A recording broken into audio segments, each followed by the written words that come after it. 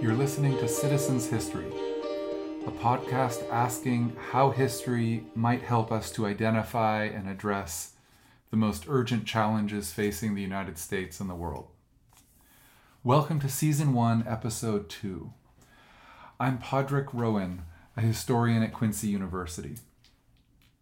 Today's episode is a conversation between me and Owen Cook, who I met in Istanbul back in 2007, and who's now managing editor for the journal The American Naturalist. This was recorded on 20 July 2023 at Owen's home in Chicagoland. Our talk ranges across American history and politics, focusing especially on the Civil War and current cultural wars. Owen's jumping off point is a book by Heather McGhee called The Sum of Us, published in 2021.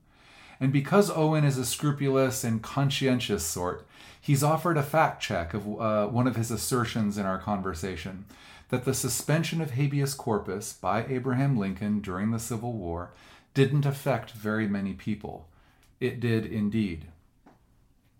For those who might not know, habeas corpus is an ancient principle of English law, which made its way to the English colonies of North America, and which protects against arbitrary arrest and imprisonment. Another point, Lincoln's infamous harangue of black community leaders was in August 1862, not 1863, as we were thinking. And Owen would also like to highly recommend Lincoln's Peoria speech, readily available online. As always, we invite you to become part of the conversation and welcome your comments, your criticism, and suggestions for future episodes. We're glad you're here.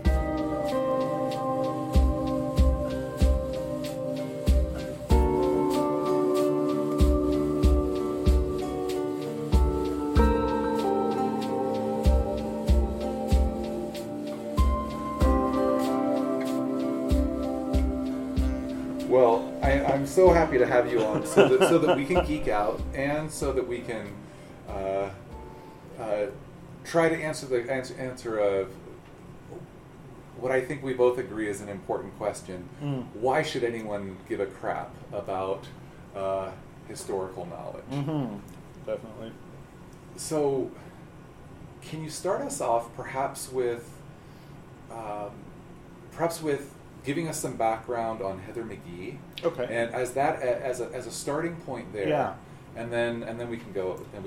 Yeah, definitely. So, I really wanted to kind of start with Heather McGhee as a jumping off point because, I thought her book, The Sum of Us, was so important in kind of grappling with the idea that so many people in America are today, right? About what it is that's kind of getting a sense of who we are as a nation in the context of the post, the racial reckoning post the uprising for Black Lives that, followed the murder of George Floyd. And I think people have gone all sorts of different directions with this. But I thought Heather McGhee, had a really interesting and thoughtful response, which was to kind of point out how many ways society as a whole has kneecapped itself in the name of white supremacy. And, we kind of hold up this idea of racial separatism or something, or white supremacy as something that's putatively going to benefit white people, right? I mean, that's the point of it, theoretically. But it ends up disadvantaging everybody in all kinds of ways.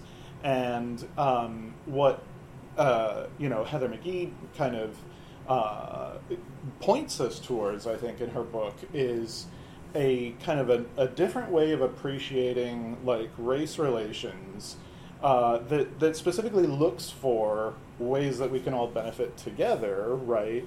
And sure, racism unquestionably hurts people of color far worse than it hurts white people, but it does hurt white people. It hurts all of society, and we can all kind of benefit from having the sum of us, right, be greater than its constituent parts. Yeah, and there was a specific example that you brought up about how the kneecapping can happen. The own goal, you know. Oh, totally. Yeah. I mean, so Heather McGee's like point, you know, that she kind of refers to quite a lot in her book is the draining of the pool, right? Of kind of the common good that you know, Americans have down the years built together, right? That could be enjoyed for everyone, and but isn't because of racial disparities. So during the I want to say like 1940s and 50s, municipalities all across America were building these swimming pools that would be public pools. They would be a public good that anyone could enjoy, like a library or whatever else. And then but they were typically whites only because, you know, especially in your more, you know, kind of segregated areas and what have you. So with desegregation, you know, in the 1960s, there was this kind of impetus to, you know, an expectation these would be desegregated too, like, you know, like any other public amenity. But instead, municipalities all across America made the decision to, nope, we're not going to integrate the swimming pools. We'll just drain the pools, concrete them over, make them into parking lots or just parks, you know, empty bits of grass. And, you know, and this really special place whose whole point was, you know, to provide enjoyment and a common place where people of different backgrounds could come together and mix, right?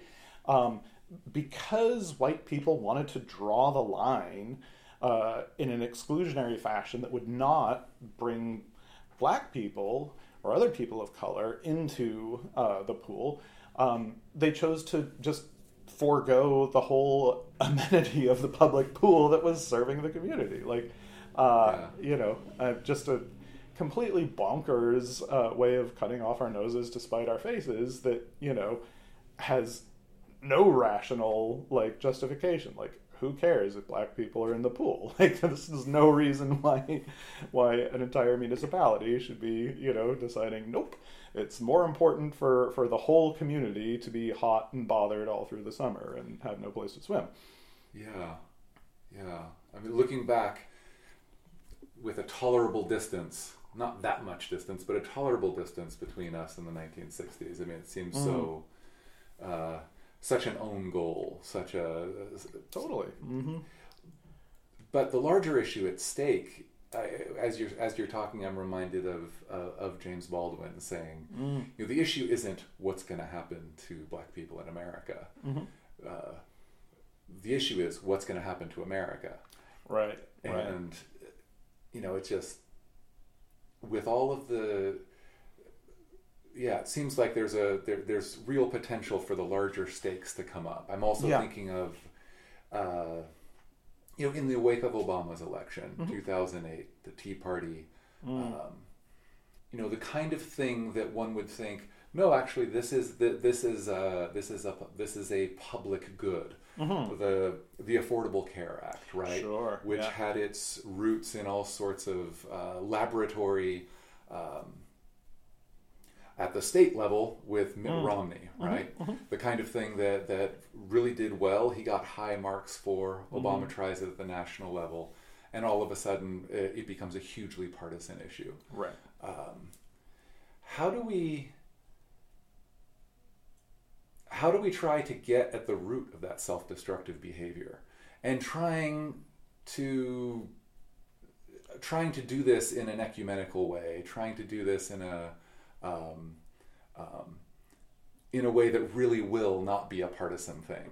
Is that even possible anymore, or does one have to approach it as, you know, as a partisan of red or of blue today?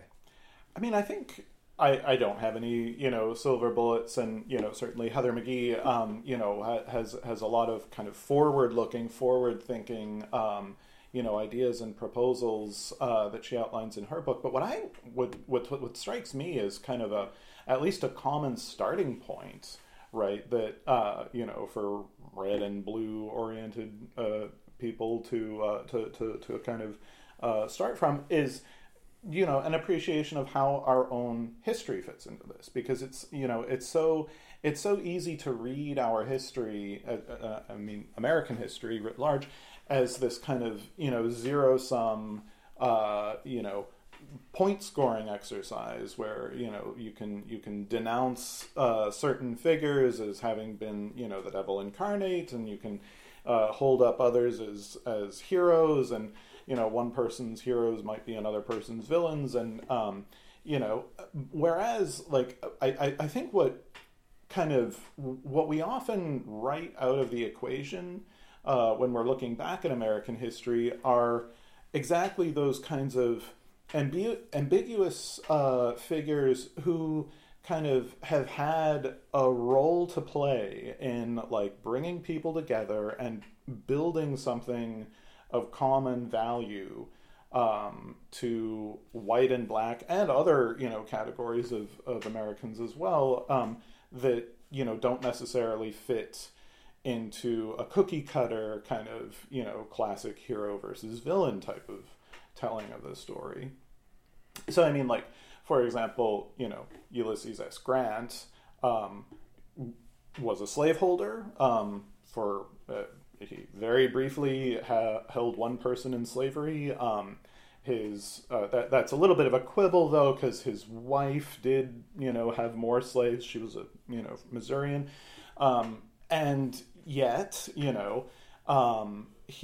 Grant sort of did the right thing. I mean, he never bought this slave. It was this was a gift, right? This is in a slave society. You can have this horrifying situation where his father-in-law like gave him another person as a gift, but that was that's the logic of living in a slave society, right? And so Grant keeps him for a short period of time, and then instead of selling the man further on, and Grant certainly needed the money, he sets him free, manumits him in the state of Missouri for $0,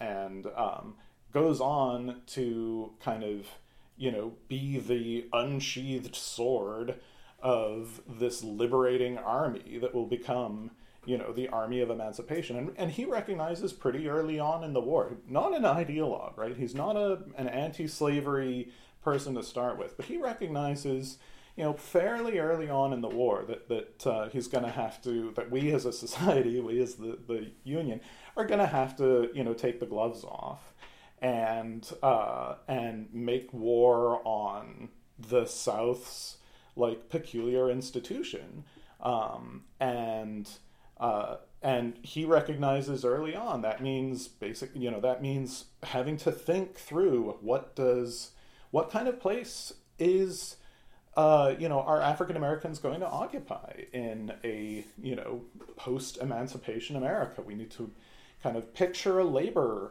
system that includes black people. We need to picture how are these, and Grant pretty quickly came to the conclusion, okay, yeah, gotta arm black people, gotta reconcile yourself to the idea of African American citizenship.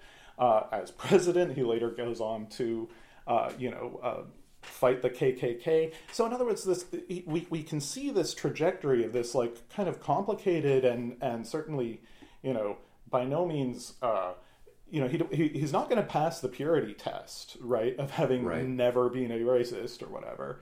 But Grant is an incredibly important person in like catalyzing the emancipatory movement, in which Lincoln and Stanton and so many other figures who similarly are not like abolitionist true believers prior to the Civil War end up being. And I feel like if we can make peace with kind of like that a sense of that history as something that has moved, right, as something that is moving and can move again, right, that grounds us in a kind of common sense of who we are and where we potentially might keep going to, so. I have a lot of questions about about this, but I'd like to zoom in on the whole purity thing. Yes. Because it seems like whether we identify with right or left today, there is an obsession with purity. Right. And it takes different forms, but I just like to, normally when we think of, the snowflake insult, this is something that the right can direct at the left. And there's some justification, like,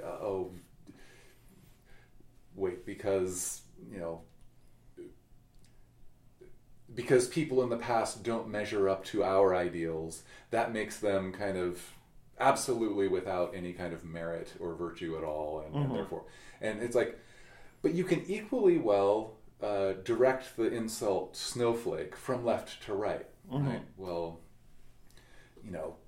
oh, you poor babies, you sensitive snowflakes, you can't handle a little bit of divisive concepts, you can't handle a little bit of airing out the dirty linen in the closet, maybe even the skeletons in the closet. Like, is our judgment in the past so perfect that it may never be questioned? And so there's this weird thing where each side is accusing each other of being the snowflake, of being the sensitive one, of being the too fragile one, and there's all too much justification that you can't.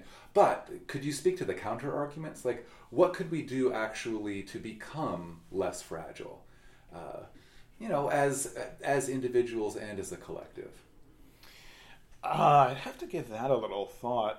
One point I wanted to add, kind of before addressing that, though, is like, so from the point of view of the right-wing critique, right? I mean, like, it's also a fact that this is the country where Ulysses S. Grant went from being, a white person comfortable in the slave South, to being, one of the leading emancipators. And this is also a country of Frederick Douglass, right? This is also a country, there's a whole other side of this as well that will make, that if we really take our history seriously, the right is going to be at least as uncomfortable as the left will be. I mean, I think, to pivot to your point about how do you combat the fragility? I mean, I think you need to have a little bit of grace in kind of understanding the frail, the troubles that people have had in the past, right? With we never came from a perfect society. I mean, we have this idea in America that we're supposed to be this city on a hill, right? That we're a new society, that we're building something that's going to be a model, right, for the rest of the world. And this fits very well with our sort of, puritanical cultural legacy, right? And I think it's nuts. I mean, this has never been what we are. We never started from scratch. The people who thought that they were, building this ideal society as a refuge for Puritan extremists from, the far right of the Church of England, as it then was, and who had broken with the Church of England because it wasn't nearly extremely extreme Protestant enough. They were not starting from zero. They had all of this cultural baggage that they were coming with. They had their own racial ideas. There was this genocidal encounter with the Pequots and other people whose lands they had basically appropriated. Like, I mean, we need to get off of this idea that we were as a nation going to be something perfect and ideal, right? If we can dismiss that preconception, that Puritan preconception, then I think that opens up a little space, right, where we can say, okay, flawed as we are and always have been as a nation, there are some things that have pointed in the direction of good. There are some things that we've done that really are worth, remembering with pride, and plenty of other things that we, need fixing. No two ways about it, right? Yeah. And I think if we can accept this about the past as we look back and kind of assess, where we've come from down the centuries, then I think, that kind of that opens up a bit of space for us to extend a similar kind of grace and forbearance to each other as Americans in the present day and looking forward, right? Yeah. Yeah, that makes a lot of sense. Yeah, I like that kind of grace and the acknowledgement of fundamental flaws. Mm-hmm. Mm-hmm. It's kind of easier said than done, though. Like I'm completely on board, Sure. but I'm thinking of examples of how this plays out in practice. Okay.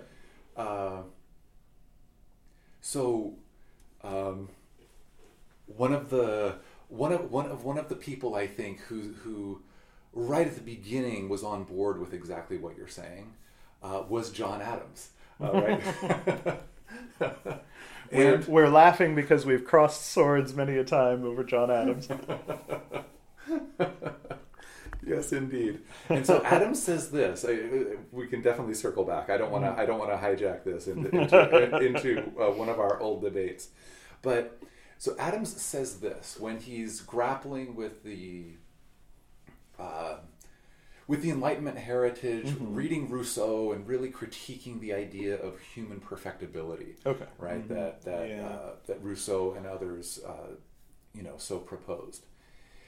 He said, and he's looking at the country. He's looking at this city on the hill idea that, mm-hmm. and he's kind of a cynical bastard. He's mm-hmm. kind of and he's rejecting that. He's saying, look. Look, we as Americans are not a chosen people that mm-hmm. I know of, he right. says. Right. If we are, he says, we deserve it as little as the Jews do. We must and we shall go the way of the earth. Mm-hmm. This is what he writes. And so it's tempting to take that and say, oh, well, this guy was completely just out of step with the times. He was out of step with the founding generation. He was just an old curmudgeon. I think there's something that we can ground ourselves in there. He was not saying we can't get better. He was I think very aligned with how you so well put it.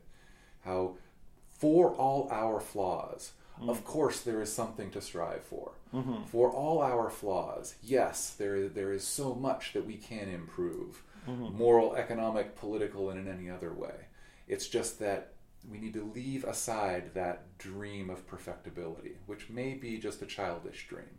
I actually wouldn't even go that far, though. I mean, I think we can. The idea of perfectibility has been with us for a really long time, and I think we've drawn a lot of benefits from it down the centuries, right? I mean, Abraham Lincoln, for instance, was constantly quoting Thomas Jefferson in his political speeches and writings, and specifically holding up the marker that Jefferson had laid down, kind of as this apostle of Enlightenment thought, of Enlightenment perfectibility, in the Declaration of Independence, right, which became a leitmotif, was the cornerstone of Lincoln's idea of kind of the basic fair shake that he wanted all Americans to be able to have, right? This life, liberty, and pursuit of happiness dream that was extended to everybody and that all people were created equal. That was never, intended by, Lincoln would say, that was never intended by Jefferson as a descriptive fact. It was intended as a mark to strive for, right? As something to shoot for collectively as a society, so that in each generation we get closer and closer to realizing this ideal. And that was intended as a it was spoken in universalist terms because it was intended to endure, right? It was intended to be a mark that we would continue to measure ourselves against and to strive for. However, and the messenger was absolutely deeply flawed, no two ways about it. But the message, I think, has really resonated, not just with Lincoln, but also with Martin Luther King Jr. and Barack Obama. And, so many progressives down the years have drawn inspiration from this concept, which does bring people together. Like, this is a unifying message for Americans writ large and indeed beyond. Yeah. I'm seeing a little bit of a contradiction here. Like, on the one, because Jefferson was, as you say, I think that's a very fair summary of his thought. How do you connect that or distinguish that from what you were saying earlier about we as Americans need to give up the idea that we were ever perfect? That is it precisely in the aspirational versus the descriptive? Yes, okay. I think so. I think so, and I think this is the real weakness of the so-called 1776 project or whatever. Like the kind of the right-wing rewriting of history as kind of looking back on American history and George Washington in particular, and the founding generation as having, just really seeing them through rose-colored glasses, right? If they weren't perfect, then certainly the Pilgrims were perfect. If the Pilgrims weren't perfect, then certainly name your hero, right? Robert E. Lee must have been perfect. Like everybody's got their vision. America in the 1950s was perfect.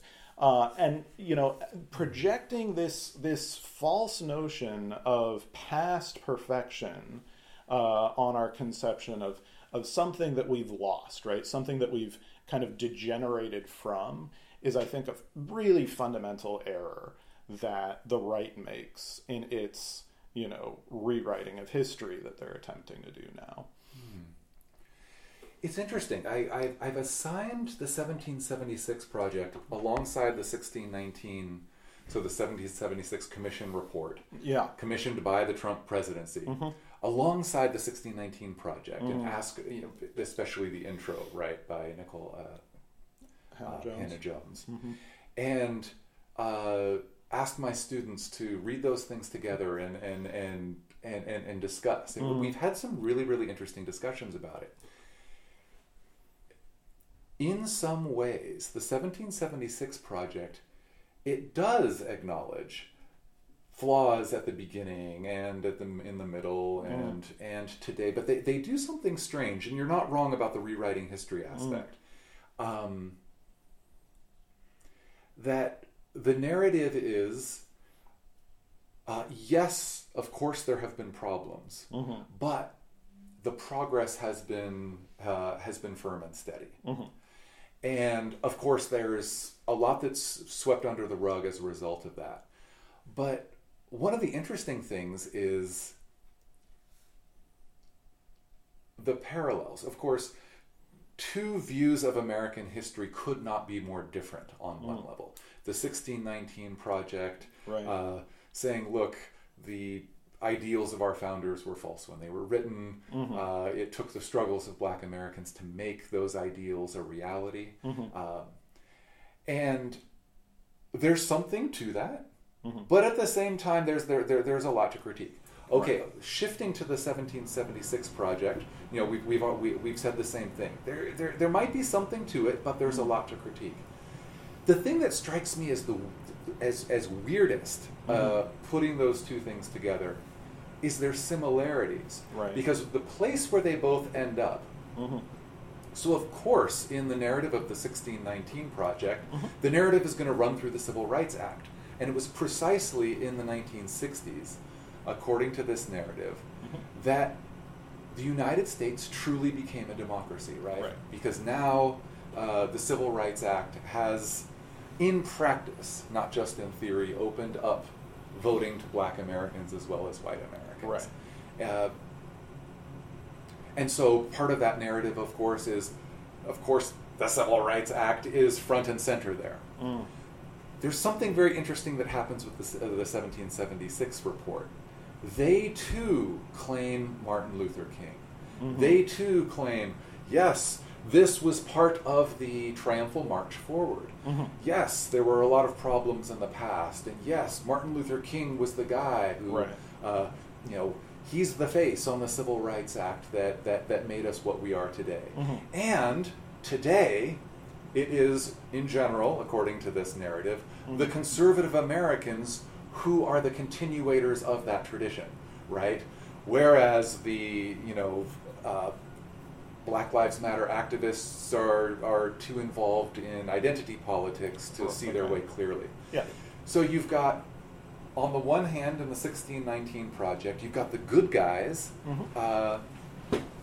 who are on the left today, broadly defined. And then on the right, at the 1776 Project, you've got, of course, the conservatives who are on the right side of history today. But the structure of the argument is the same, even though you end up with extremely opposing views. They're agreeing on quite a lot too, right? Totally. I mean, because they're both locked in the same zero-sum logic, which I maintain is basically where Heather McGhee, is such a valuable voice, and where Nicole Hannah-Jones goes so badly wrong, right? I mean, it's the same. At some point, she basically says, no, white people shouldn't fly the American flag. This belongs to people like my dad who were veterans, and black veterans can claim ownership of this flag in a way that white Americans can't. I mean, this is total red meat to, and exactly kind of the same sort of message in reverse, right, that you hear from the right, that, so in every fundraising email that the Trump campaign sends out, they say, "Dear Patriots," right? We are the ones to whom the flag belongs. We are the ones who this country is really supposed to belong to, right? It's the same, this kind of, contested logic of who really owns the American legacy is basically, it's two sides of the same coin. And one trap that Nicole Hannah-Jones falls into is, to really look at the most reactionary of American voices and to say, look, here is white America writ large, or here is, the establishment writ large telling on itself. So she does not accept, for example, the version of American history as told by Abraham Lincoln, or by, Washburn or Lovejoy or Stanton, or any of the other kind of people who won the Civil War and hence vindicated the Union, right? Or let alone by Frederick Douglass, right?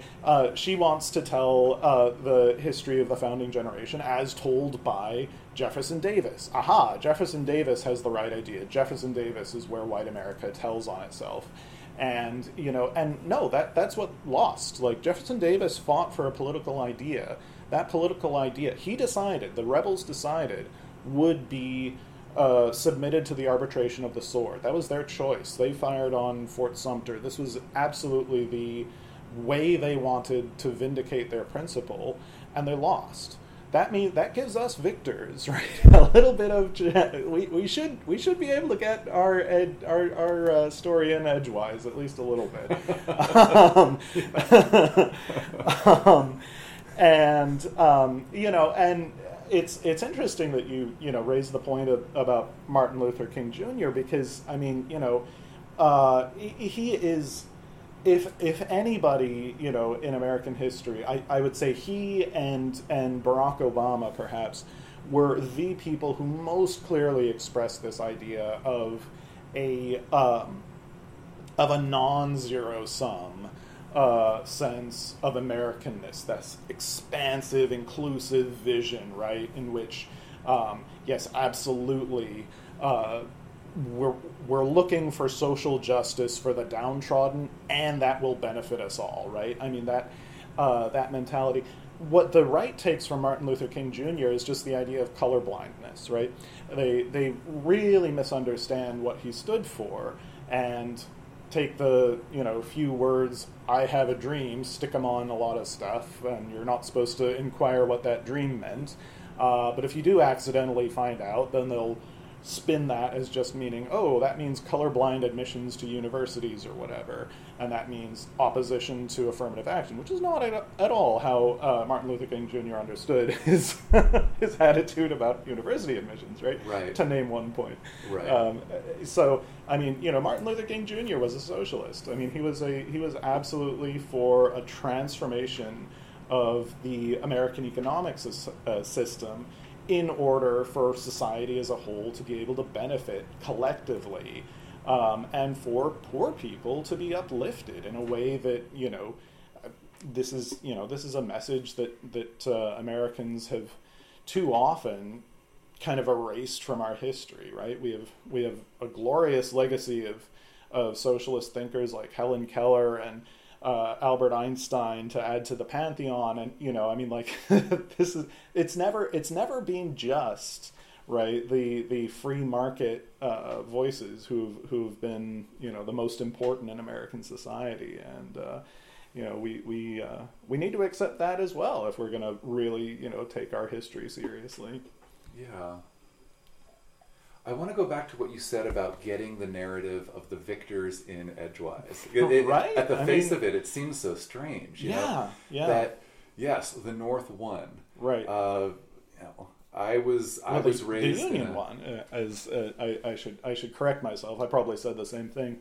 Well, maybe you didn't. Yeah, I stand corrected. The Union won. Yeah. So I was raised in a very progressive area, right, in the San Francisco Bay Area. But friends who were raised in the South, one of my friends was raised in Atlanta, Georgia, and she's about 5 years older than me. But she remembers high school history textbooks just saying flat out that it was the lost cause narrative. The South won the war, right. Really. And there are historical precedents for this kind of thing where, you win the battle and you lose the war, or you win the war but you lose the peace. Right. Could you speak to that a little bit more? It's really awkward, because we were in trouble with what we were trying to do politically. The easy thing would have been to let William Lloyd Garrison get his way and just say, adios to the slave South, and a pox upon you, and we'll continue to build the Simon Pure City on a Hill society. So get his way in the sense of secede ourselves from the South. Yeah, yes.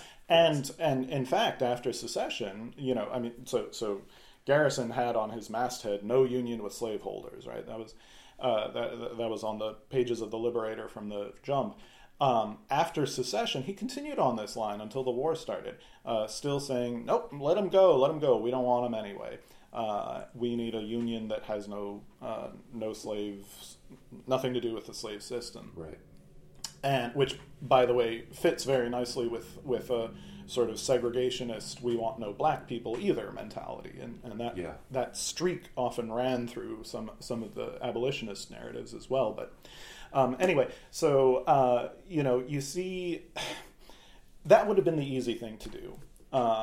Just negotiate a separation. What we were trying to do, though, in the Civil War was to reunite the country under a common citizenship of a republic in which everybody would vote, and that meant Southern white people would vote. And certainly at the beginning of the war, it really was not in the cards politically. It wasn't forecast immediately that this would lead to Southern black people voting. So the reconciliationist imperative kind of started early on, and for a while arguably sidetracked Lincoln's political project in these attempts to kind of cajole the border states into these programs of gradual emancipation. And he certainly forbore with McClellan and the war Democrats, who wanted nothing to do with emancipation for far too long. He wanted a coalition, in other words, that would be a union coalition in which, like, racist white people, North and South, could still feel like they belonged, right? This was because he was trying to hold the country together. I mean, this is the point. And, so what could we do as a union to kind of rebuild the country, right, in a way that did not give a vote and a voice and at least on the state level, a deciding role in post-war reconstruction to the very people who started the war and plunged, the country into this agony of, of facing our demons as viscerally as we had to, right? I mean, like, you couldn't. One possibility, which should have been taken seriously and wasn't, was to just disenfranchise former rebels. Let it go for a generation, right? The children of the rebels might agree or disagree with what their fathers had done, but, I mean, there's no reason that if you fight against your country, if you fight against the United States, you should be able to vote in a United States election. I mean, I think that should be a kind of uncontroversial standpoint, right? And if you're a traitor to your country, if you swore to uphold and defend the Constitution and so on and so forth, and then you perjure yourself, right? Then you take up arms against the United States.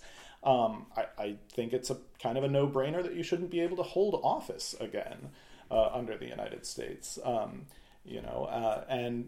Unfortunately, with the assassination of Lincoln, we got Johnson in as president, and this led to a far more conciliatory standpoint than the United States Congress was willing to go with, and probably much more so than Lincoln would have gone with, although that's counterfactual, so who knows. But so the experiment could have been attempted, but wasn't, that the South, the voting population, the sort of constituency of American democracy south of Mason-Dixon's line might be wartime Unionists, people who moved south from the north, right, and African Americans.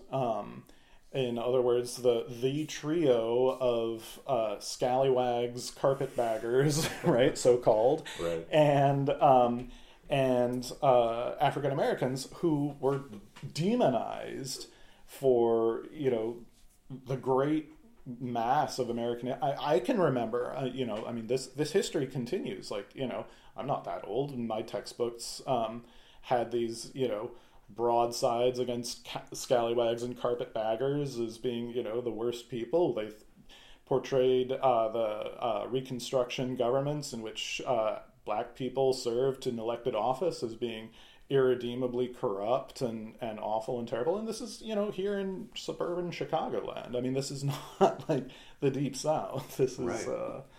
The same theme runs through so much of the way this period is remembered in National Park Service panels. If you go to the battlefields, guidebooks, popular histories, right? I mean, it shoots through the whole thing. We have this idea of, the American Civil War as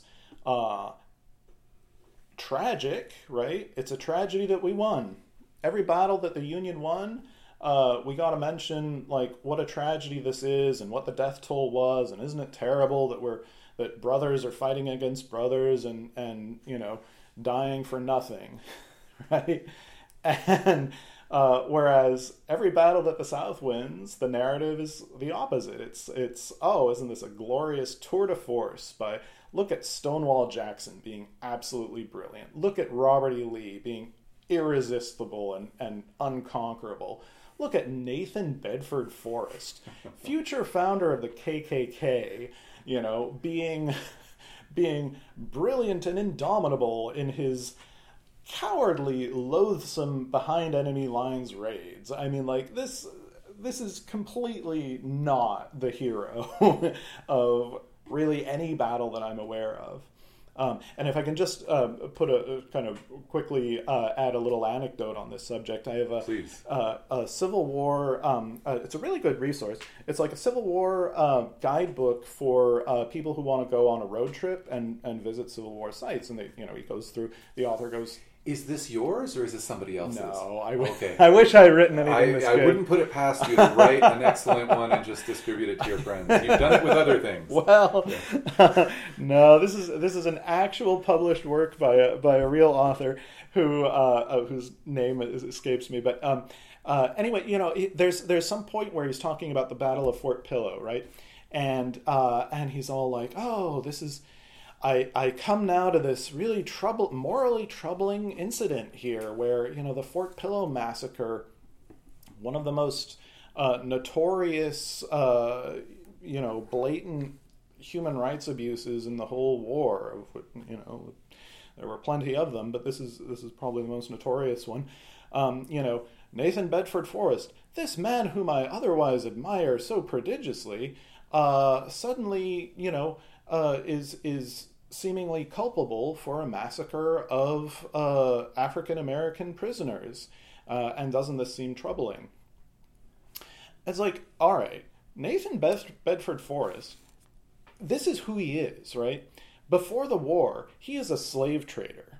That's his job. He chose the profession of slave trader, the most, morally disgraceful job even in a slave society, right? Lincoln has a delightful little portrait of this where he's like, you'll let your children, you the Southern slaveholders, you'll let your children play with the little Negroes, but you will not let them go anywhere near the slave traders' kids. He was a snake before the war.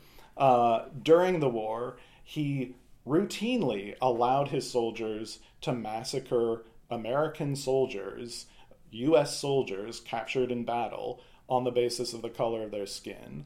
And after the war, he continued doing the same brutish and cruel and terrible things as the leader of the Ku Klux Klan. So black soldiers that he and his men caught, made prisoner, they would execute them. Right, yeah. Okay. Or they would murder them rather than accepting their surrender. Okay. Okay. And this was routine. And he kept, the lynching was the exact continuation of the same thing. So in other words, there's no kind of moral hand-wringing that you need to do in kind of reconciling this glorious image that you have of Nathan Bedford Forrest with, the inglorious victor of the Battle of Fort Pillow here. I mean, just adjust your priors and don't hero worship Nathan Bedford Forrest. There is no contradiction that you need to resolve here. Right. He was an awful, awful person. The lowest of the low, morally speaking, for his entire adult life. That's who he was. So yeah. But mainstream, this is for a mass audience. He's not this author is not addressing himself to white supremacists. Right. He's not he doesn't see this as a neo-Confederate exercise. He just thinks he's calling balls and strikes. Yeah, it reminds me a lot of in the famous Civil War documentary by Ken Burns, right? The main talking head. There are a few others, but the main one is Shelby Foote. Yeah. Remember that? Yep.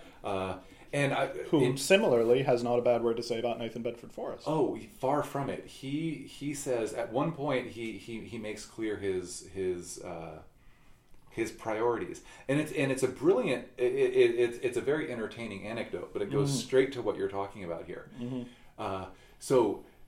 Shelby, in his nice Southern drawl, is telling the story of he managed at some point years before the documentary was made. So this is probably in the 1970s, maybe in the 1980s. I'm not sure.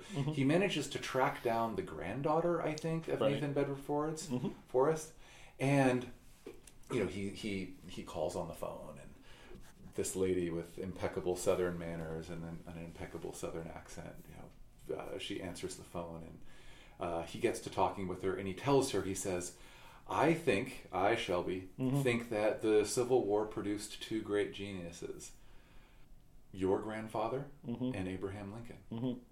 And he says there was silence on the other end of the phone. And finally the granddaughter says, in, in her impeccably polite way, well, my family never did care much for Mr. Lincoln. Mm-hmm. And this is important. This is going straight to your point about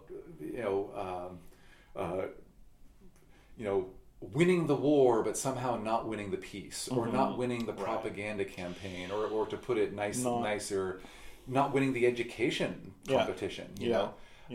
Not winning the narrative, right? The discourse of what had happened. Yeah, right. One more thing, and then I'd love to hear if you could pull all of these things together. I debate people a lot who say something like this, and they're generally more on the right, and they're generally more in sympathy with the South. But of course, they claim not to be racist. Oh, of and and I'm not saying that to say, oh, that's wrong. I'm just saying it's a lot more complicated than just who's pure and who's not. Sure. Yeah. But they will say something like this, it was Lincoln's fault. The war was Lincoln's fault. It was completely and utterly an unnecessary war. This would be the position of someone like Ron Paul, right? Okay. Kind of a libertarian, but definitely leaning more into leaning more right. Who's going to say, look, this is a nonsense war. Lincoln could have freed all the slaves without ever firing a shot. How do we, battle that narrative in a productive way? I mean, how do we win the hearts and minds war? Not just trying to convince recalcitrants who are still convinced of the lost cause narrative, but sensible conservatives, and people on the left who otherwise wouldn't really know or think to care. Yeah, wouldn't understand that they had a dog in this fight. Yeah, because Lincoln was a racist. Exactly. I mean, I think. Okay, I'll conclude with the kind of tactics of how to do it thing. But I think, one key thing to start from is, to be aware of what really happened, right? I mean, there's so much unrebuked, unrefuted, errant nonsense told about the so-called war between the states or whatever. Like, states did not make war on each other, right? This is not what happened. One section of states put together a would-be pretended provisional government, and the entire point of the war was testing whether that could validly be allowed to pass. It didn't, right? That didn't pass. And so no one who calls Jefferson Davis the president of the Confederate States of America should be allowed to get away with it, because he wasn't.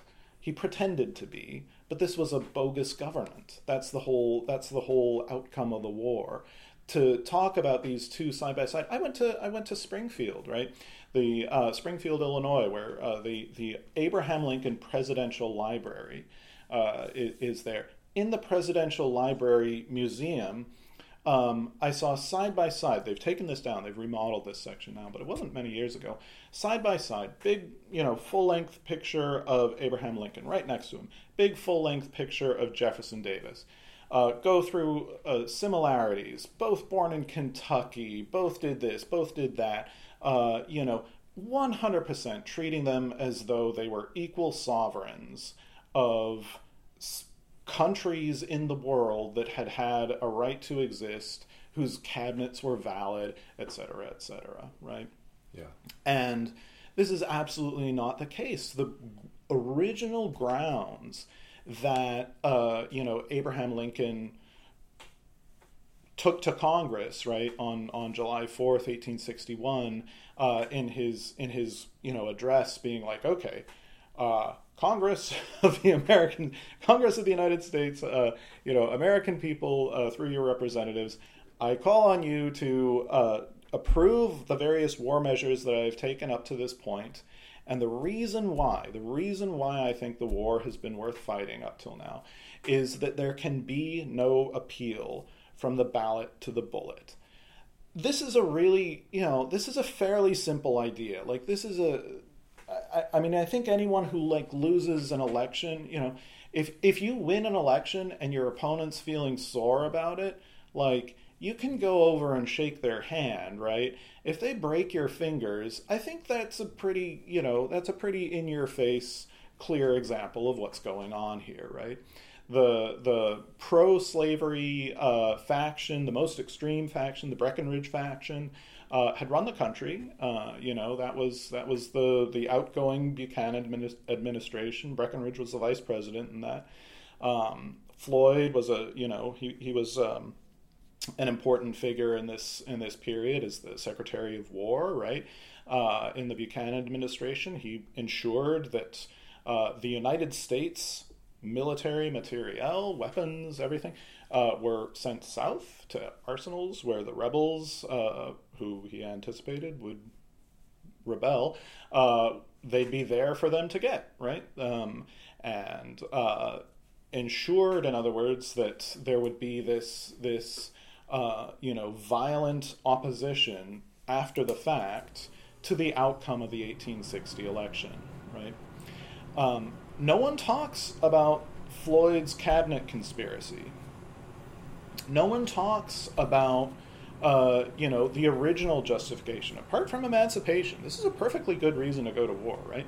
If you believe in a republican form of government, if you believe in what we'd call today democracy, the idea that, it's legit for an aggrieved losing party to appeal to violence to overturn the results of the election, that cannot be allowed, right? And that has obviously really immediate implications for us living in America today, right? Absolutely. And so, I mean, I think, we need to make the case first, and do so without a lot of hand-wringing and without a lot... This was a glorious cause, right? Free government in the world is a glorious cause. The Union and liberty, now and forever, one and indivisible, is a glorious cause. Emancipation, the end of slavery, the eventual, civil rights, birthright citizenship to all Americans, regardless of skin color. That means explicitly those born into servitude or slavery. This is a glorious cause. We should have fought it. We shouldn't be apologizing for it. We shouldn't be apologizing for the fact that we won. We won as a country. This is great. This is good. So how does that message get across? I don't know. Put that in a tweet or something. Make a TikTok about it. I don't know, man.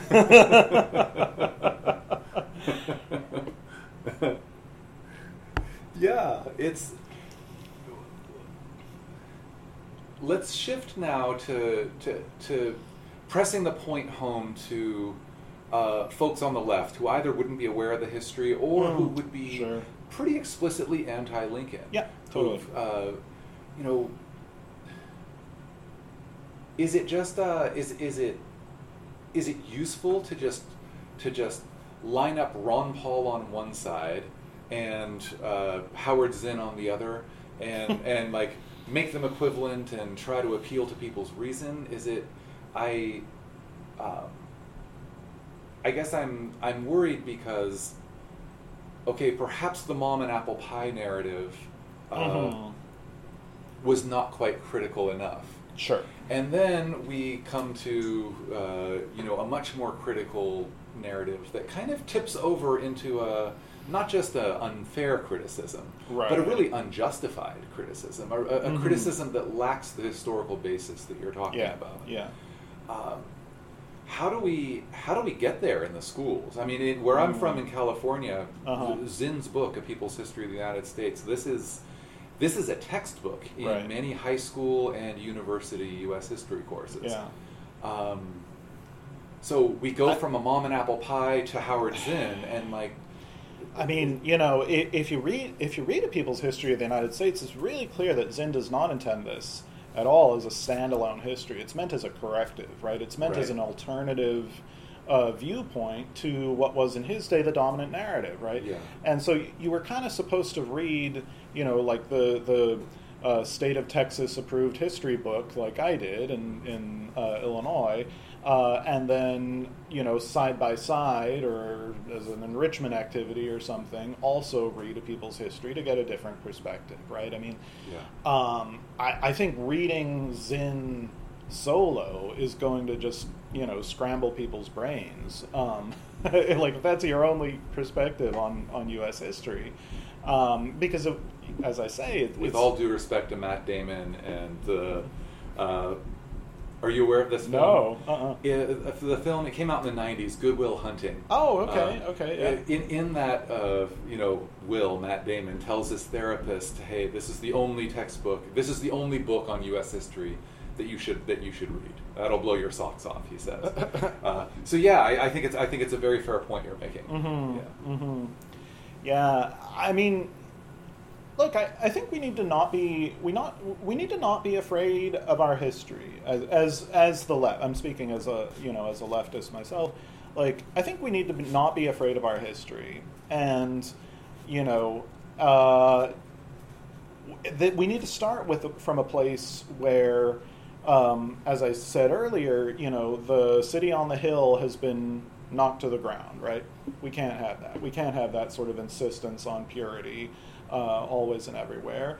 And we can, hold up those who played their part in the great struggles of our past, right? And those struggles continue into the present, obviously, as well. So, I mean, I think AOC, for example, Alexandria Ocasio-Cortez, at some point described herself as a, her and the squad and her kind of maybe larger coterie of like Justice Democrats and others are, for our day, what the radical Republicans were in critiquing and holding to account the powers that be and making sure that they stay focused on the ultimate aim of social justice and, in her case, the Green New Deal, for example, and other positive goals. So she isn't 100% wrong about that, actually. I mean, I think she has a lot of advantages over the radical Republicans of yesteryear, right? She's a much more nuanced and thoughtful communicator. She has a much more constructive attitude, I believe, towards the executive under Joe Biden at the present than most of the radicals did vis-a-vis Lincoln, with some honorable exceptions like Lovejoy and maybe Zachariah Chandler and some others. But so I think there is some validity to this point of view that there needs to be both the kind of main current, right, as represented by the powers that be in Washington, and there needs to be the kind of activist, critiquey, let's hold our leaders' feet to the fire type of mentality. I think that's right. I mean, I don't think, but they need to understand that they're both doing the same thing, right? I mean that's like, if this works, the one strengthens the other, right? The one will lead the other forward. Lincoln recognized that in his day. Like, as much as the radical Republicans were driving him bonkers with their personal attacks on himself and their, just unfair kind of, attributions of the meanest of motives to his administration, and imbecility was one of their favorite words in describing the Lincoln administration. He was glad that they were staking out that position, right? He was glad that they were making it clear that there was this mark to shoot for society as a whole, and he, as the sort of central leadership, wanted to guide society in that direction. He wasn't in a huge hurry, and I think that's that might actually be a fair critique of him. Kind of 1862 was sort of a lost year in some ways. Like, things could have progressed a lot faster in the direction that the radicals accepted almost the day after Fort Sumter that they would have to go, right? So I don't know if that really answers your question exactly, but No, it does. we, in other words, we need to see ourselves in the historical struggles of the past too, right? Like, I mean, we had a place there if we're in the kind of AOC camp, right? Frederick Douglass was there, like, read Frederick Douglass's writings on the war. Like, he expressed all kinds of impatience with Lincoln and support for the cause, and ultimately a strong identification with the principles of the Union, liberty, and the GOP as it then was, right? Yeah. So how would we explicitly address the most vehement critiques of Lincoln today? For example, Lerone Bennett Jr. has written a 650-page book detailing how Lincoln was first and always a white supremacist. Okay. Mm-hmm. So there are a lot of charges that we would do well to take seriously, right? Especially Lincoln's early support for colonization. Early, middle, and late. I mean, he stuck with it up until he stuck with it way longer than he needed to. That made sense. Yeah. The curbing of the civil liberties during the war. I'm not so convinced that that's a fair critique, but anyway. I'd love to hear. I'd love to hear your weighing of these critiques and how you would respond directly to them, because these are the things brought up against Lincoln again and again by the Zinn, Lerone Bennett camp. Right. I haven't actually read that book. I have the idea of the broad tenor of this type of critique, which correct me if I'm going off base here, but I mean it seems so. It seems like such a pat, made in the Kremlin type of critique, right? You're not wrong. Like, hashtag Lincoln was a racist, right? You can't say anything about Abraham Lincoln without getting a reply, hashtag Lincoln was a racist. Look, he liked minstrel shows. He thought they were funny. Lincoln was a great storyteller, told lots of stories. I think probably I haven't done a really thorough inventory of them, though that would be really fun to do. But I think the butt of most of his jokes, or at least the sort of from the mouth of babes character that he mostly brings forward, is like an Irish laborer. And his second favorite is a black person, often a slave, and and these are kind of stock characters in his stories, and it makes for really uncomfortable reading nowadays at times, because we're starting from the perspective, right, that black people I shouldn't say that. We ought to be starting from the perspective that black people ought to be citizens of the United States of America on the same basis as people of any other racial background, right? And it's really hard, and maybe we shouldn't even try, frankly, to put ourselves in the perspective of a citizen of a republic in which African American citizenship was exceptional, and the kind of conception that people had about what whether black people belonged in the United States or not was very circumscribed. I mean, he says a lot of things, especially in his earlier years, that just really grate on our sensibilities. But as I say, he's addressing himself to an Illinois electorate composed entirely of white voters, right? Who he knows are harboring a lot of racist ideas, right? And, so, for example, this idea that Lincoln was a segregationist, right? That he wanted the races to be separate. You really don't have to look that hard to find evidence of this concept in Lincoln's writings. At the same time, I mean, I think, Lincoln's justifications, if you call them that, for having this position speak volumes, because Abraham Lincoln never makes a claim that he belongs to a superior race inherently, right?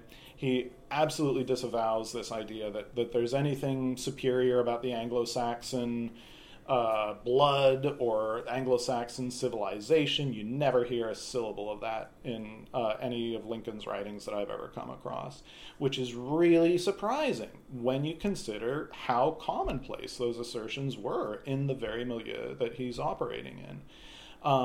You hear the rationale that white people are going to be uncomfortable sharing a common citizenship with black people, and therefore it's kinder to both races for them both to get a fair shot in life, even if that means a relocation of some large number of African Americans to like Cherokee in what's now Panama.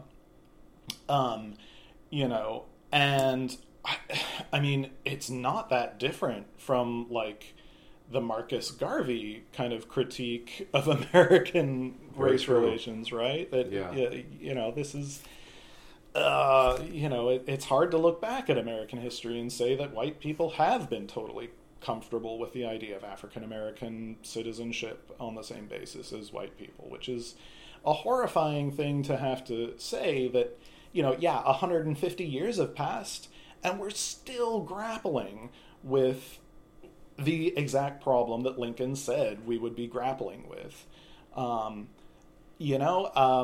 So Lincoln was a segregationist. Well, Lincoln was Lincoln was a racist. He had all these kind of caricatures of black people. I will say one thing, because Nicole Hannah Jones brings this up as well. One kind of cornerstone text that people always cite in bringing down, Lincoln, the Lincoln was a racist idea, was that, this address that he makes, I forget the date, he's talking to Frederick Douglass and a few other, leaders of the African American community in Washington, D.C., and he's encouraging them to kind of go back to their community and promote the idea of emigration, right, of voluntary colonization of Cherokee or some other place where, where Lincoln is going to negotiate, this will be a safe haven for you guys, right? And this text is incredibly cringe-inducing. And it is, it's really, it's the kind of thing that it's the only text of Abraham Lincoln that Nicole Hannah Jones quotes directly in the 1619 Project. And the words are not Lincoln's. The words are not anything that Lincoln put to paper. The words are not anything that Lincoln caused to be published. And it's the words that people cringe at when you read them today. The concepts are in some cases, classic Lincoln, and in some cases, classic Lincoln head scratchers. The basic idea of colonization is kind of batty. But I mean, what really gets people's hackles raised are, the truly unartful and kind of cruel expressions that Lincoln is paraphrased as making in the newspaper report by an attendee who was kind of summarizing the whole affair after the fact and was annoyed at it, if I'm not mistaken. So that's Nicole Hannah Jones quoting a newspaper account right. that records someone paraphrasing what Lincoln said. Yeah, after the fact. Who felt irritated. Yeah. Understandably. I'm not saying it's but whoever wrote this down, I would have to revisit the exact person. Was not producing the the most coherent and cogent text as Lincoln would have prepared it. Right. Now there is a point in Lincoln's published actual published oeuvre where he seems to blame African Americans for the fact of the war. I believe it's in the second inaugural, for heaven's sakes. I mean, like, it's because of this element amongst us, the war came, kind of acting as though African Americans had colluded in the existence of slavery as an institution. That's funny. Really... I've never interpreted it that way. In the second inaugural, okay, I've always read it as an acknowledgement that slavery was the fundamental cause of the war. True. Yes. Yes. So yeah, maybe I'm missing something. I mean, that's the point he was trying to make. Okay. The way he phrases it, I don't know. At least in right, he's being a bit oblique. The element among us. Yes. Yeah, and in fact, the passage I'm remembering might not even be in the second inaugural. But anyway, like this, the notion that, like, you slaves in your presence on this country have caused the war, right? That can be taken the way that you evidently read it, or it could be taken the way that this speech to the African American community leaders in Washington, D.C. was taken as a, like, who are you kidding? We had nothing to do with this. Why should we be made to uproot ourselves from our native land in order to serve your convenience when you assholes first enslaved us and then, embroiled us in this war? I mean, like, right? I mean, like, it can be taken both ways. And so anyway, long story short, I think you need to, like, there's a lot more to kind of Lincoln's thought, which is an evolving thought, certainly, than is encapsulated in this one newspaper report. Right. Or that is encapsulated in a characterization of Lincoln as a white supremacist, as someone who just was effectively irredeemable, and he was more of a problem than the solution. Right, yeah. I'm sure we'll come back to this, but could you speak now to the second part about the second main criticism that critics of Lincoln level at him is the curbing of civil liberties. Okay. If you could help us kind of understand the background of the charge and then the merit of the charge. Right. I mean, I think the number of people affected might have been in the low double digits. So, unquestionably, like, the background was essentially that Lincoln allowed habeas corpus to be suspended in instances where his commanders thought that was an appropriate thing to do against, for example, agitators and fomenters of civil discord.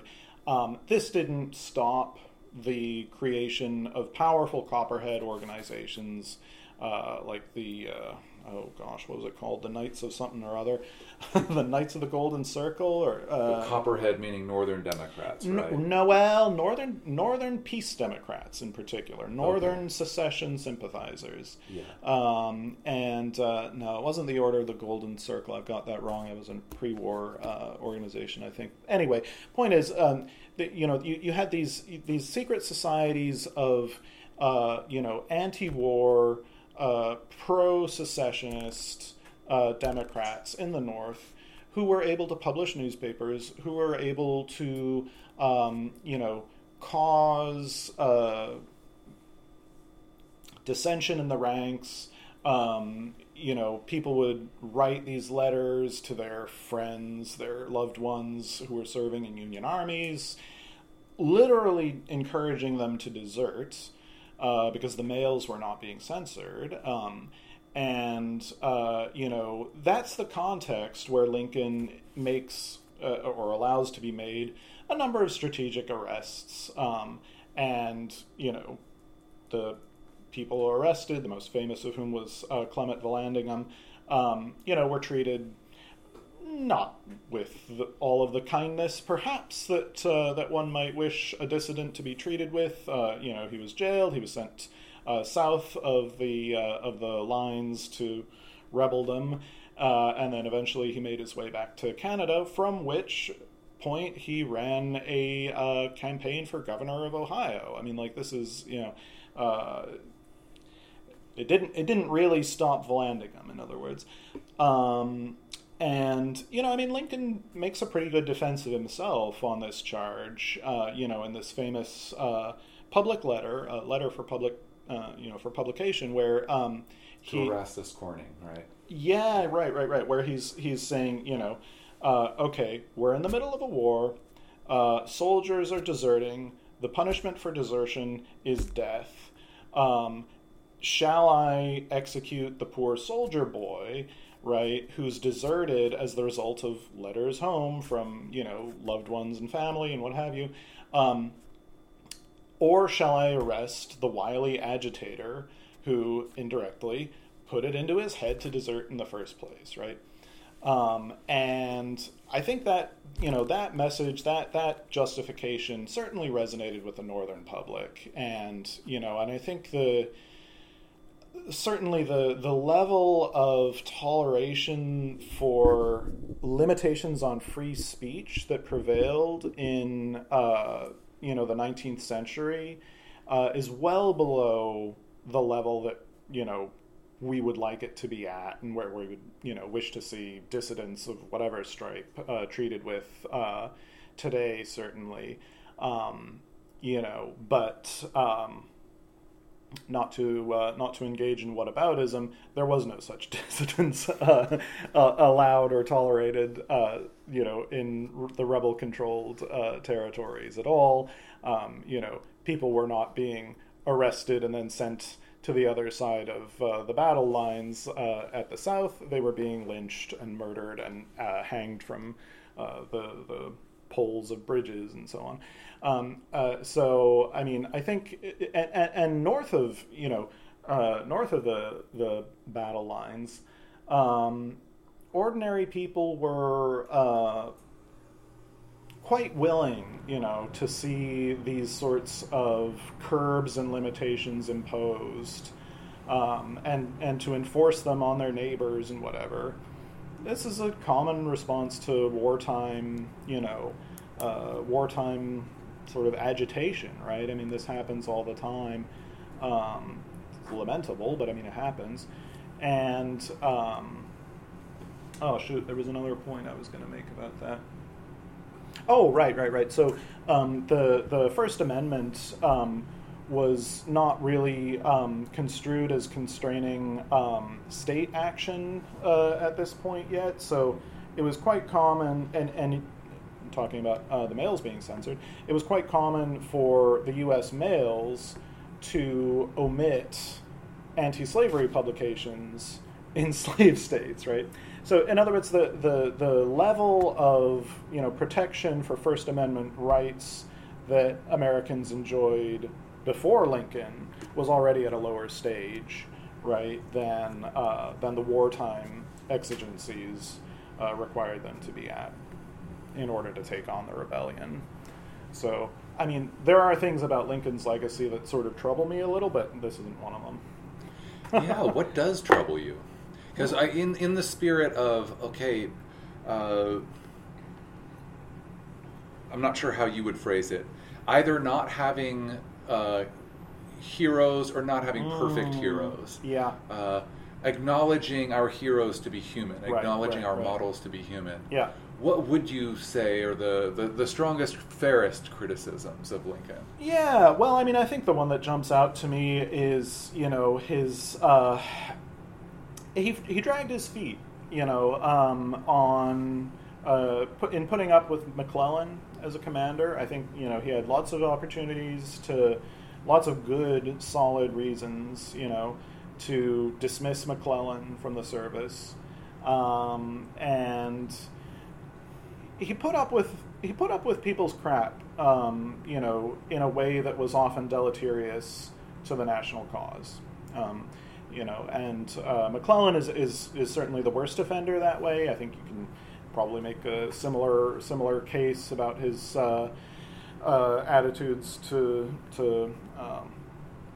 Hooker to maybe Butler, certainly Burnside, Franz Sigel. These are people who were kind of politically important for various reasons, and who Lincoln kept giving commands to, even though, and sustaining in command once they had them, that, were not doing the country any good, and, whose mistakes were leading to serious effusions of blood unnecessarily. I mean, probably the clearest case of this is Ambrose Burnside at the Battle of Fredericksburg. But I mean, we see it again and again. McClellan has the largest army ever assembled on the American continent and refuses to do a darn thing with it, even though Lincoln peremptorily orders him to do so again and again, month after month. And why? Because McClellan is friendly with the South. He does not want to make war on Virginia. He's happy to strut around in camp and, look great and, attend balls in Washington, D.C. and be feted by one and all as the new Napoleon. He thinks this is a perfect role for him. The whole element of needing to conquer Richmond or something is just a job he has no appetite for. I think okay, so it's a sin of omission, but this is actually part of Lincoln's character as well. He's very forgiving of other people's flaws, that, in a way that sometimes seems quite puzzling. So another example along these lines, where he's being clearly too forgiving and not applying a fair standard, is where he's arguing.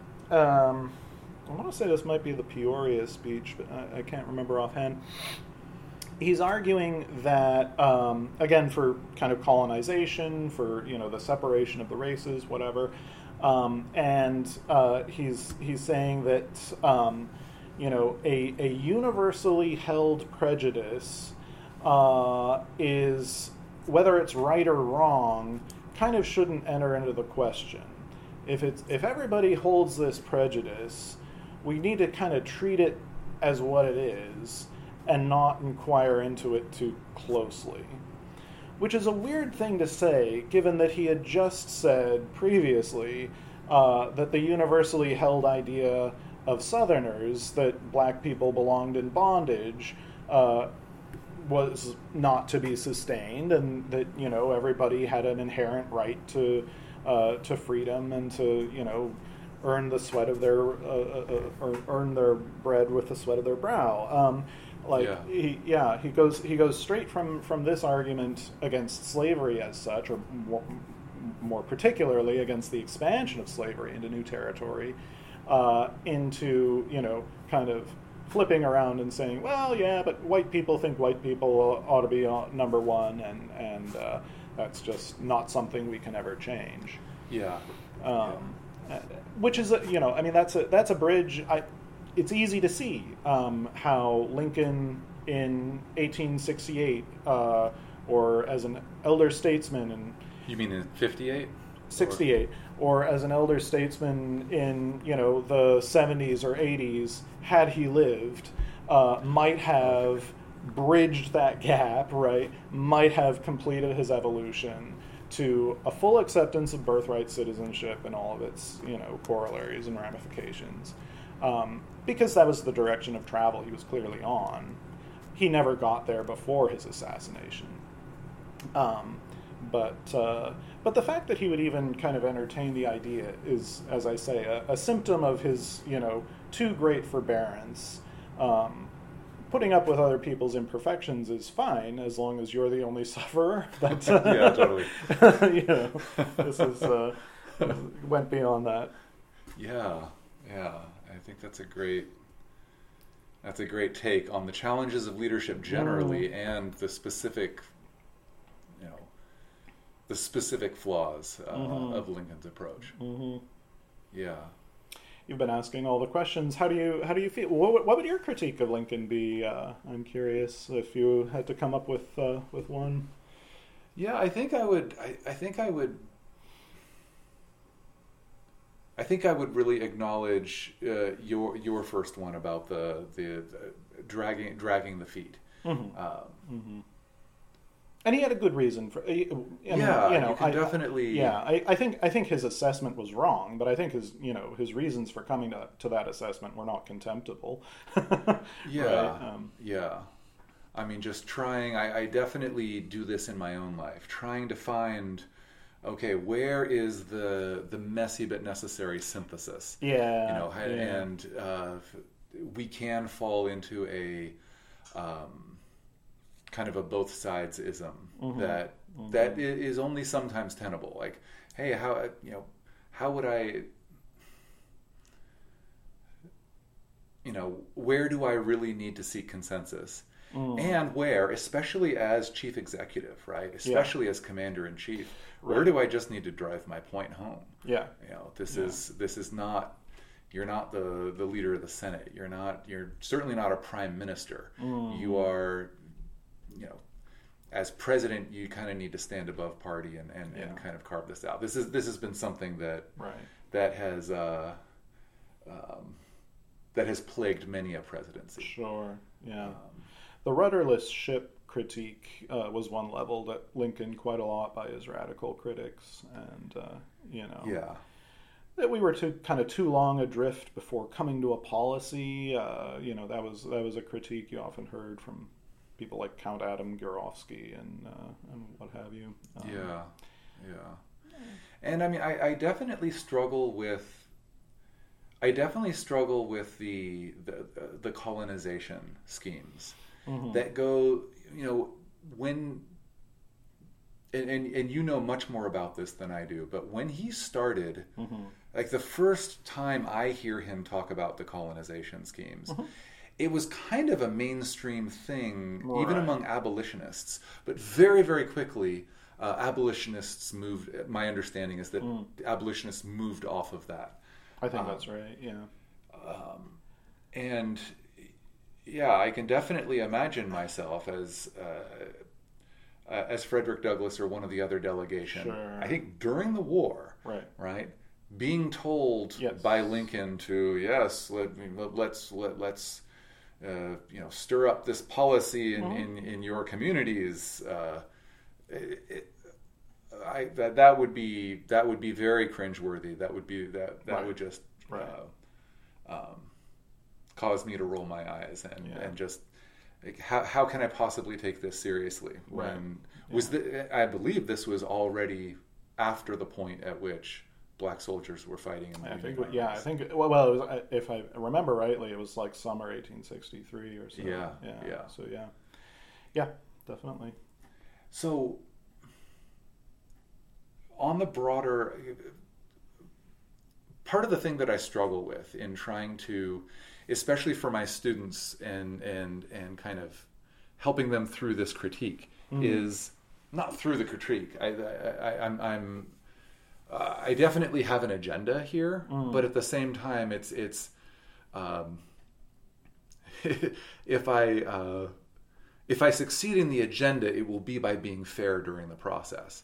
And so to say today Lincoln was a racist, how do we grapple with this in a realistic way? As you say, part of this, maybe the fundamental part of the solution is to pay very close attention to what actually happened in history, as opposed to what we think happened, as opposed to what our Uncle Remus tells us what happened. So what does it mean to be racist? By many standards, I struggle with this because how do I know that I'm not racist? I'd like to believe that I'm not, but I'm sure that by many standards, just the fact of me being white in America. So is this simply an unproductive rabbit hole to go down? Because it seems like it's got to be addressed. young people need to be made aware of, Yeah. okay, like that it's a lot more to say merely that someone is up or down a racist really ignores a lot of it really ignores human nature, and it really Right. ignores history. And I think it's kind of the wrong question to be asking as well. I mean, Lincoln was a citizen and a proud citizen of a society that, frankly was racist, right? I mean, if you're excluding certain classes of people from holding citizenship strictly on the basis of skin color or African descent, I mean, this is a racist policy, right? And Lincoln, was not prepared to go to bat for the idea that African Americans should serve on juries, for example. He explicitly, disavows this in his debates with Stephen Douglas, for example. I mean, I feel like kind of talking about the policies makes a lot more sense than talking about the personalities. Yeah. So, okay, is a racist. What's maybe the truth of that? Like, do you truly believe that your race is better than another, right? Lincoln addresses this point head on and very self-deprecatingly. At one point during the cut and thrust, I think it was the Lincoln-Douglas debates, he says, if one race has to prevail over the other, of course, I, like anyone else, would prefer it to be mine. Again, zero justification, right? He doesn't offer the slightest reason for why it ought to be white people. He doesn't claim any grand superiority or, better intelligence. He doesn't claim anything for white people that he isn't quite willing to accord to black people. And the obvious unspoken corollary there is, sure, of course, Frederick Douglass would probably prefer that black people held the upper hand in America in his day as well. Like, if it has to be one or the other, like, why not opt for your own? And I mean, I think that, kind of being on that ground of, like, having zero. So to return to Frederick Douglass for a second, Douglass, who had interacted with every important, white abolitionist of the day practically, subsequently recalled that Abraham Lincoln was the one person that he had dealings with who never in conversation reminded him that he was black, never called attention to, I am speaking to you as a white person to a black person, just talked to him as an individual to an individual. On a personal level, I think that's a surprisingly strong testimonial. It is. I mean, which is, that puts him in a higher category than William Lloyd Garrison and than, the Grimke's even. I mean, anyway, so, I mean, I think there's the tenor of racial discourse in mid-19th century America was a lot of chest thumping and triumphalism on the part of white people. And that was actually a common cant for, like, the scientifically minded, for the biblically minded, for, just educated Americans of all stripes, were brought up to this idea that there was an inherent superiority of white people. And Lincoln, remarkably, never seems to have reflected this. He never seems to have, thought there was anything much to this idea. Which I think is, that's, if it means anything, right? If it means anything to not be especially racist in 19th century United States while still being a white person, like, I think that's kind of it, right? I mean, right. Like, right. Little though it is, right? But still. Yeah. So the point is not, is he or is he not up and down racist? It's, right. Can we contextualize him for his time? And if we can we acknowledge that in some ways, in some things, he actually stands head and shoulders, above the racist society? Definitely. And at the same time, it's also tricky because in contextualizing, it's so easy to fall into the trap of just saying like, oh, well, these were the rules back then, right? This kind of moral relativism thing, and saying here were the expectations then, and that was okay, right? Right. Like racism was not a problem until 1960, right? I mean, it totally bonkers idea, right? But I mean, that's kind of what you can accidentally end up sounding like you're arguing for, which is, right. you know, right. Yeah, I'd like to. Your initial point when we began this conversation seems very relevant here. To have the grace to acknowledge deep and abiding human flaws. Yes. And this would be true of not pretty much everyone. Mm-hmm. Now, this brings us to, just for a second, I'd like to transport us back to here and now. Yeah. This sense of abiding human flaw. Yeah. Sometimes I think that, you know, religious conservatives have a better acceptance or understanding of this than more secular, more left-leaning types because of, you know, a Christian doctrine of original sin. Sometimes I allow myself to think that. And I think there's a little bit of, you know, I would certainly, I'm prepared to argue that in a very limited sense. Sure.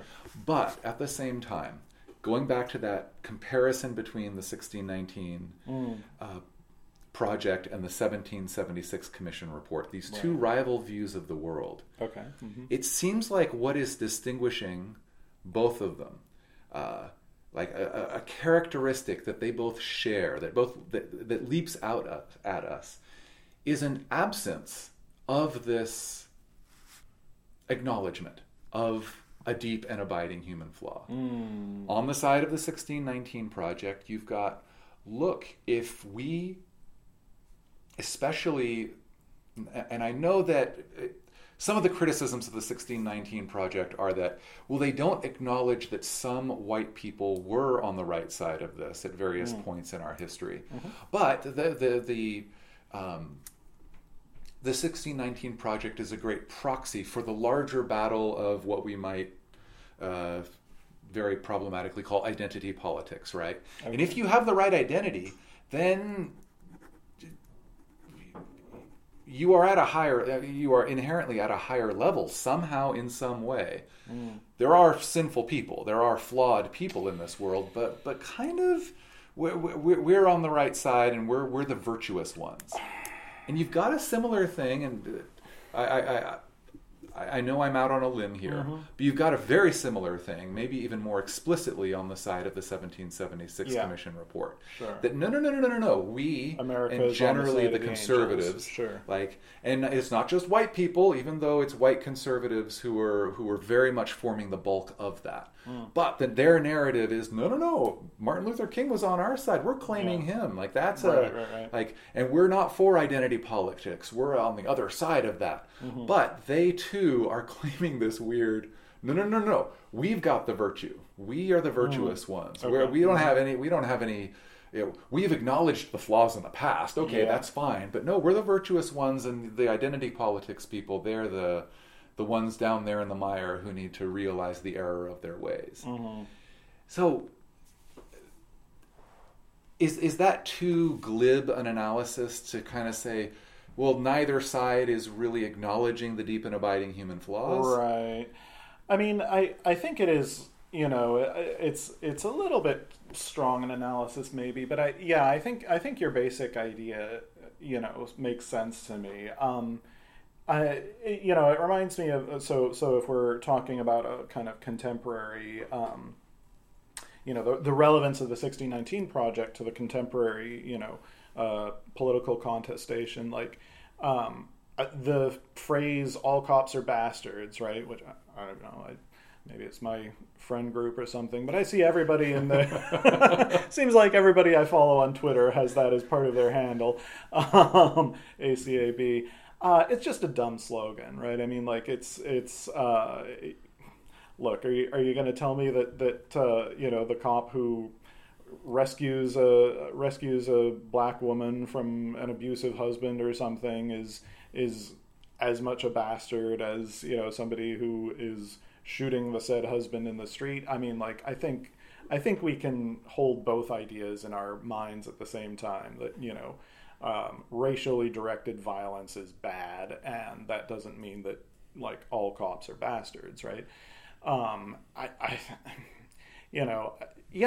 think kind of appropriating an assumption of all virtue to one side of a faction is intellectually lazy, and, you know, and it's going to lead us down all kinds of, you know, unfortunate paths. I mean, I think, so strictly from a self-interested point of view, for example, I think that, you know, the all cops are bastards and defund the police, you know, slogans have been instrumental in galvanizing opposition to the movement for Black Lives. I mean, you know, the misunderstanding that this has engendered, you know, it divides our side, it unites theirs, and I mean, it has not served us well. That was, you know, one of the messages on the street.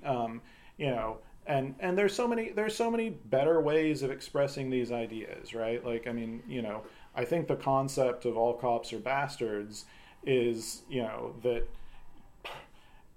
if you're a cop, don't be a bastard, right? I mean, like, that would be, wouldn't that be a great message to send to our fellow citizens in uniform? And, you know, defund the police, put money forward for mental health services, put money forward for, you know, nonviolent, you know, disruptors of you know, or diffusers of confrontations or whatever. Like, you know, put money forward to counselors and you know, community groups and stuff. Like, let's just express what the same ostensible concept is, but in a positive way that everybody can see that there's a positive goal here, right? That you know, the idea is to do better and to be better, and we can do that as a society because these don't seem like unachievable kinds of things, right? We don't have to draw this violent line in the sand, right? We don't have to. And look, we're going to have fights in the streets with cops, right? I mean, that's going to happen. That's going to be part of this struggle too, you know. And we can still do that while having a positive notion about what we're working for. Right, instead of just foregrounding, you know, this us versus them mentality. Yeah, I think yeah. you may have something there with the, you know, kind of the common theme being, you know, the appropriation of, like, our side as the, you know, the central one. The you know, we've got the virtue. Although I will say I get that less from Hannah Jones's, you know, 1619 project, where she's more kind of focusing on a victimhood narrative, I feel, than on a virtue narrative. I know the two get kind of conflated a lot in American society. Like, if you're the victim of something, you must be kind of the good guy, which is, again, kind of intellectually honest and makes things complicated and sets us up for some like, you know, unintended consequences potentially. Yeah. Do you mean intellectually honest or dishonest? Probably dishonest. Okay. I forget what I said exactly. Okay. Yeah, I mean, this goes to something. One of the things that jumps out at me, and it goes straight to your point about, okay, we know what we're against, but what are we for? Like, can we enunciate that clearly? Do we have we thought enough about that? Have we thought this through? Yeah. It feels connected to one of the main, you know, in the original 1619.